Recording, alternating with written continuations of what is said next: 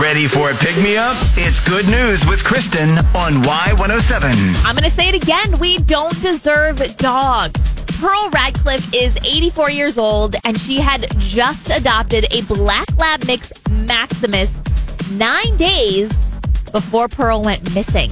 And her dog was missing too, so presumably she was taking him for a walk and got confused. For 2 days, none of her family knew where she was. Search teams were dispatched, and Pearl was found on Friday, unconscious on the sidewalk, but alive.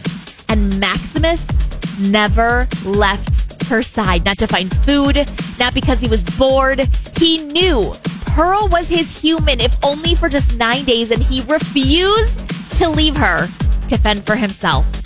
Pearl is doing well currently, though she doesn't remember much of what happened. Now, my dog is so very loyal, but if I passed out in like Cosmo Park, I think there are too many squirrels for her to stay by my side. But we never truly know, and hopefully we never have to.